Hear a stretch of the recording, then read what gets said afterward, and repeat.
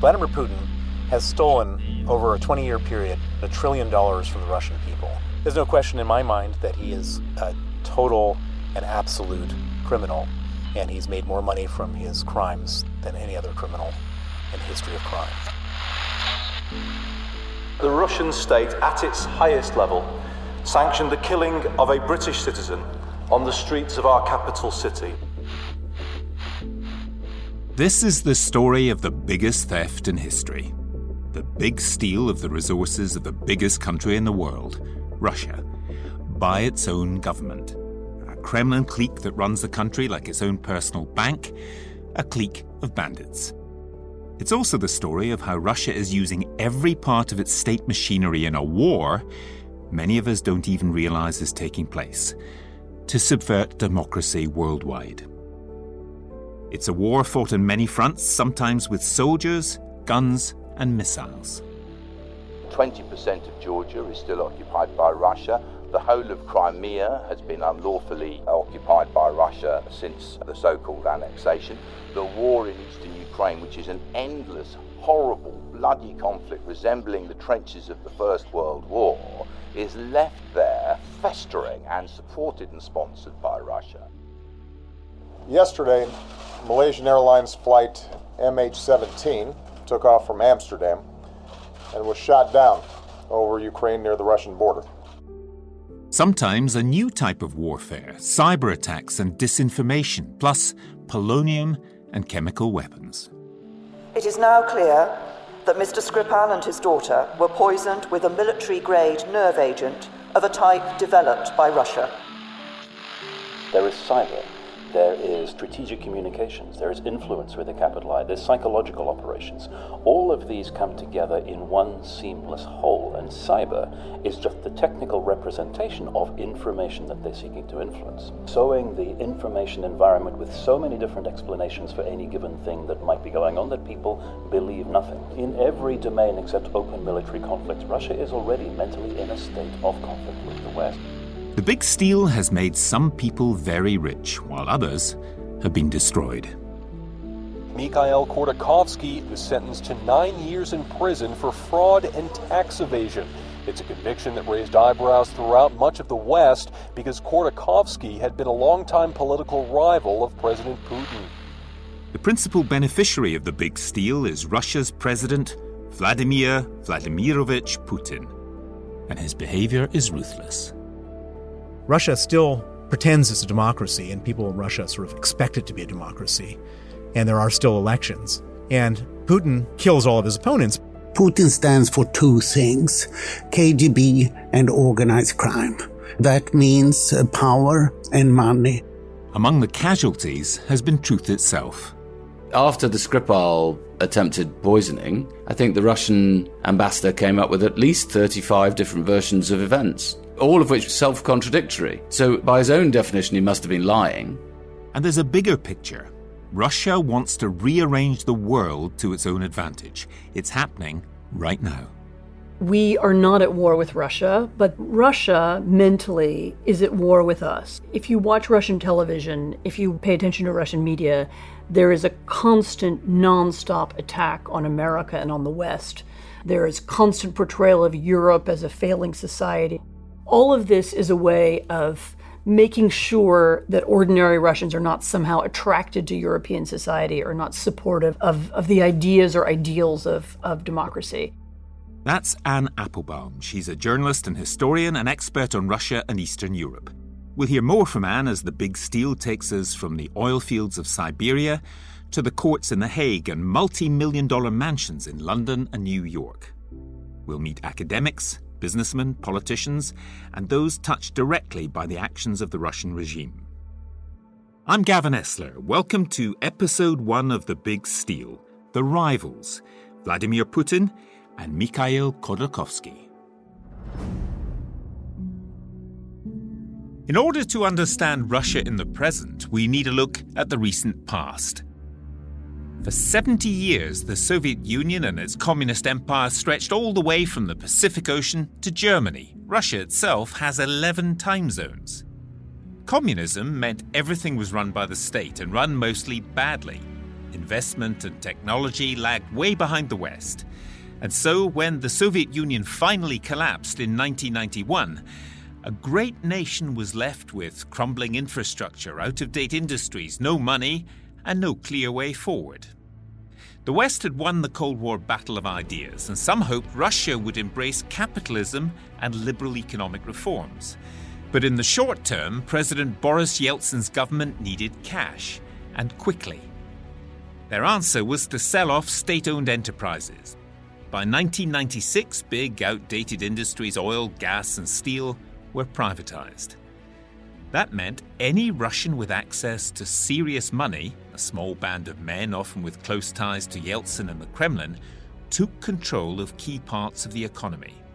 One was Mikhail Khodorkovsky, a young entrepreneur who had owned a cafe, launched a small bank, made some money and played a role in Yeltsin's government. By 1993, he was Deputy Minister for Fuel and Energy, and Khodorkovsky seized his big chance. His bank, Menatep, bought shares in the state-run Yukos Oil Company. But another ambitious young Russian was also on the rise, Vladimir Putin. His background was equally humble. While Khodorkovsky chose business, Putin chose the KGB and politics. Rising from obscurity through the bureaucracy of Russia's second city, St. Petersburg, to the inner circle of the Kremlin. But how on earth did an obscure KGB colonel working as a spy in East Germany, he was based in Dresden when the Iron Curtain fell, end up as the richest man in the world? Mark Galeotti is a scholar who studies the former Soviet Union, the new Russia, and of course, Vladimir Putin. He was, in many ways, the unknown figure when he suddenly sort of became prime minister and then president. His career up to the point of being tapped to become president was essentially working for corrupt figures and having their back and clearing up their messes and generally ensuring that they could get out of things all right. Whether it was the mayor of Leningrad, then became St. Petersburg, whether it was people in the sort of Kremlin administration when he moved to Moscow, or whether it was President Yeltsin and the people around him. And he has crafted this myth retrospectively of Putin, the Russian James Bond, Putin, the world-bestriding colossus. But that's the whole point. This is modern Russia. This is a country which has, I think, been ahead of the curve in understanding how in modern politics, image is all. And the Russians have been very good at playing the image games. He was in the KGB. He likes to be thought of as the KGB's James Bond. But he was actually quite a boring bureaucrat in Dresden, which is not the powerhouse of anything, really. There's this notion that he was somehow a Russian James Bond, when in many ways he was more of a Miss Moneypenny. He was a clerk, he was a handler of information. I mean, he wrote reports that went to Moscow. We don't know if anyone actually read them. Although he was in the first chief directorate, which was meant to be the elite status, the foreign intelligence department, he never got exactly beyond East Germany.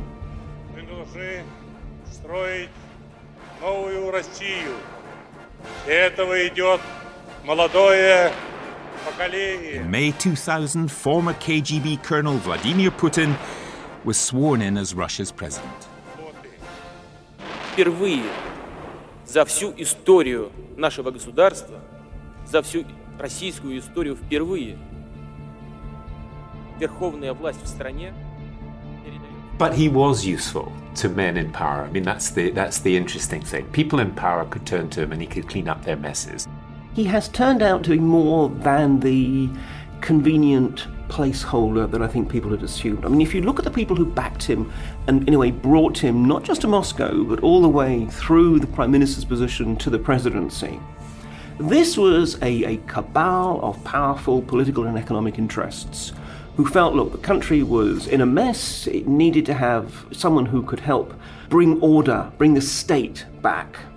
But at the same time, who needed to be aware that he was basically governing in their interests.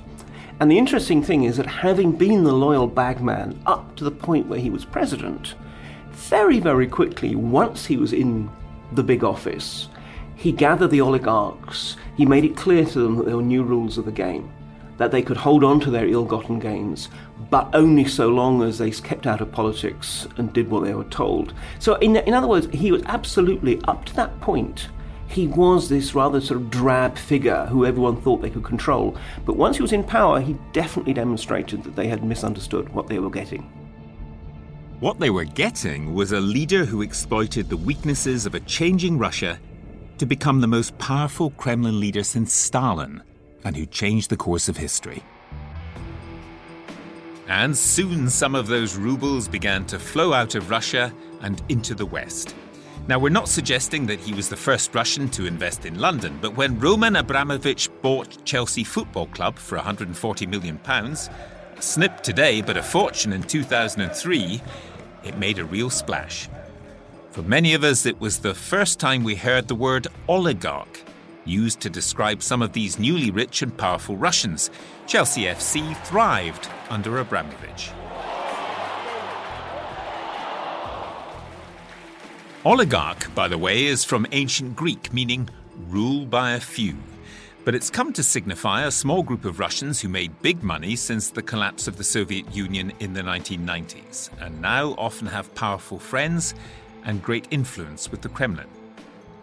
By 2003, Putin is firmly in power, and he set out clearly how he wishes the oligarchs to behave. Meanwhile, Mikhail Khodorkovsky and his partners have been hard at work. They've weathered a financial crisis in 1998 to transform Yukos from a typically unenterprising Soviet non-enterprise into a stunning money-earning success. Anders Asland is an economist and senior fellow at the Atlantic Council and an expert on post-Soviet Russia. From 1999 to 2004, Yukos was a star performer in the Russian economy in every regard.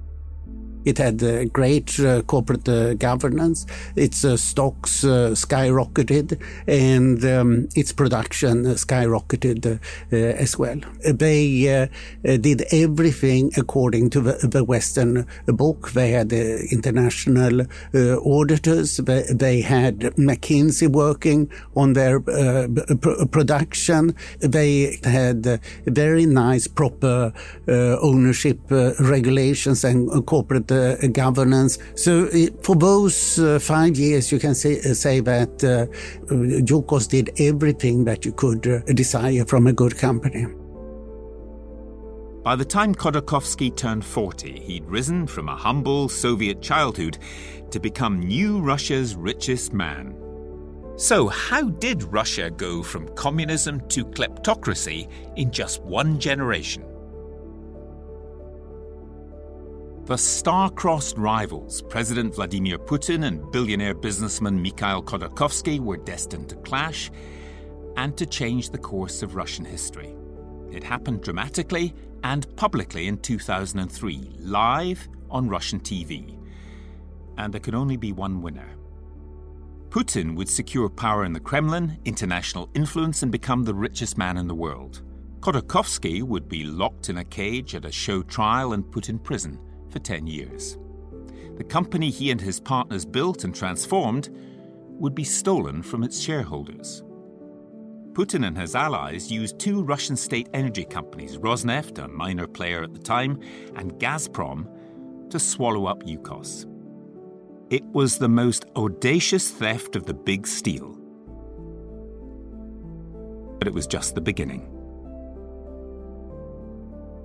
The rivalry and the struggle between Khodorkovsky and Putin showed two conflicting paths for modern Russia involving power, corruption, money, and lies. It was also about competing visions for the future of a great nation which affects us all.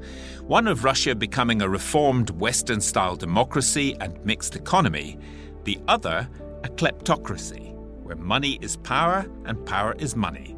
And a small clique around President Putin holds tightly to both. And it wasn't about one country. Putin's Russia became one of the world's worst neighbors in Chechnya, Georgia, the Baltic countries, Ukraine, plus, of course, other adventures from Syria to Venezuela. Slowly, world leaders began to notice there's a Putin problem. Russia's illegal annexation of Crimea was the first time since the Second World War that one sovereign nation has forcibly taken territory from another in Europe. Putin's critics, including some in Britain like Russian exile Alexander Litvinenko, were fated to die or become ill in mysterious circumstances. Russia watchers spoke of industrial-scale money laundering and organized crime, Russian meddling in elections, cyber warfare, and carefully targeted propaganda. Throughout The Big Steal, we'll tell the story of Vladimir Putin's Russia, of this enigmatic but ruthless leader, and of billions of dollars of Russian state assets that found their way into the pockets of some of the country's new super-rich, including the bank accounts of Putin himself. And it's not just about him or them, it's about us too. Here's Anna Applebaum again. Russia is a one-man autocracy. There are no checks and balances. Putin may not decide every element of every plan or every plot, but there is no question that he sets the direction that the state then heads. Above all, Putin wants to stay in power. And once you understand that he wants to stay in power, and that he knows he doesn't have legitimacy in the sense that he's not democratically elected, and he knows he's reliant on a whole series of corrupt arrangements to stay in power. Once you understand that, a lot of his other policies make sense. His foreign policy, which is focused on the need to destroy the European Union and to end NATO as far as he can do it and to get the United States out of Europe, is directly related to his need to stay in power. He sees the EU and NATO as threats to him personally, because when you add the countries of Europe together, they're stronger than Russia, but also because they represent a set of ideas that he finds to be extremely dangerous. The key to The Big Steal, as with other scandals, is to follow the money. Anders Aslan tries to do just that. My assessment is that Putin has made a fortune of $100 to $160 billion, and it's mainly coming from Gazprom. My assessment is that Putin and his four closest friends have taken $10 to $15 billion out of Gazprom each year, and that they have taken about as much from other companies as well. So say that they have taken $20 billion a year out of the Russian economy, and they have passed it on to keep it abroad, because they know that they won't be allowed to keep anything if they lose power. And altogether we account for $800 billion to $1 trillion of Russian dark money abroad. And say that 1/3 of this or so belongs to Putin and friends. So this is the biggest kleptocracy that we have seen. It's a country in which the worlds of crime, business and politics became frighteningly interconnected for so long. It's certainly a kleptocracy. The guys at the top of the system have stolen for years and continue to steal. And Mark Galeotti says that if they're going to run a kleptocracy, they better do it convincingly. From the Russians' point of view, they do not think that in the current environment they can make any more friends in the West. As far as they're concerned, they're faced with a choice between capitulation, pulling out of Crimea, letting Ukraine go its own way and so forth, or continuing to fight. So I think they have decided, well, look, if we're going to be considered to be the bullies in the playground, we need to seem like the biggest, baddest, toughest bullies there, so no one will mess with us. And I think that is a lot of the calculation. It's actually that they want Russia to look formidable, because we have to remember, look, this is a country with an economy the size of Italy's that is trying to punch on a global level. And to do that, you essentially need to look much tougher than you really are. Looking much tougher than you are, using your opponent's strengths by turning them against him, are the classic techniques of a judo master, and judo's a sport in which Putin excels.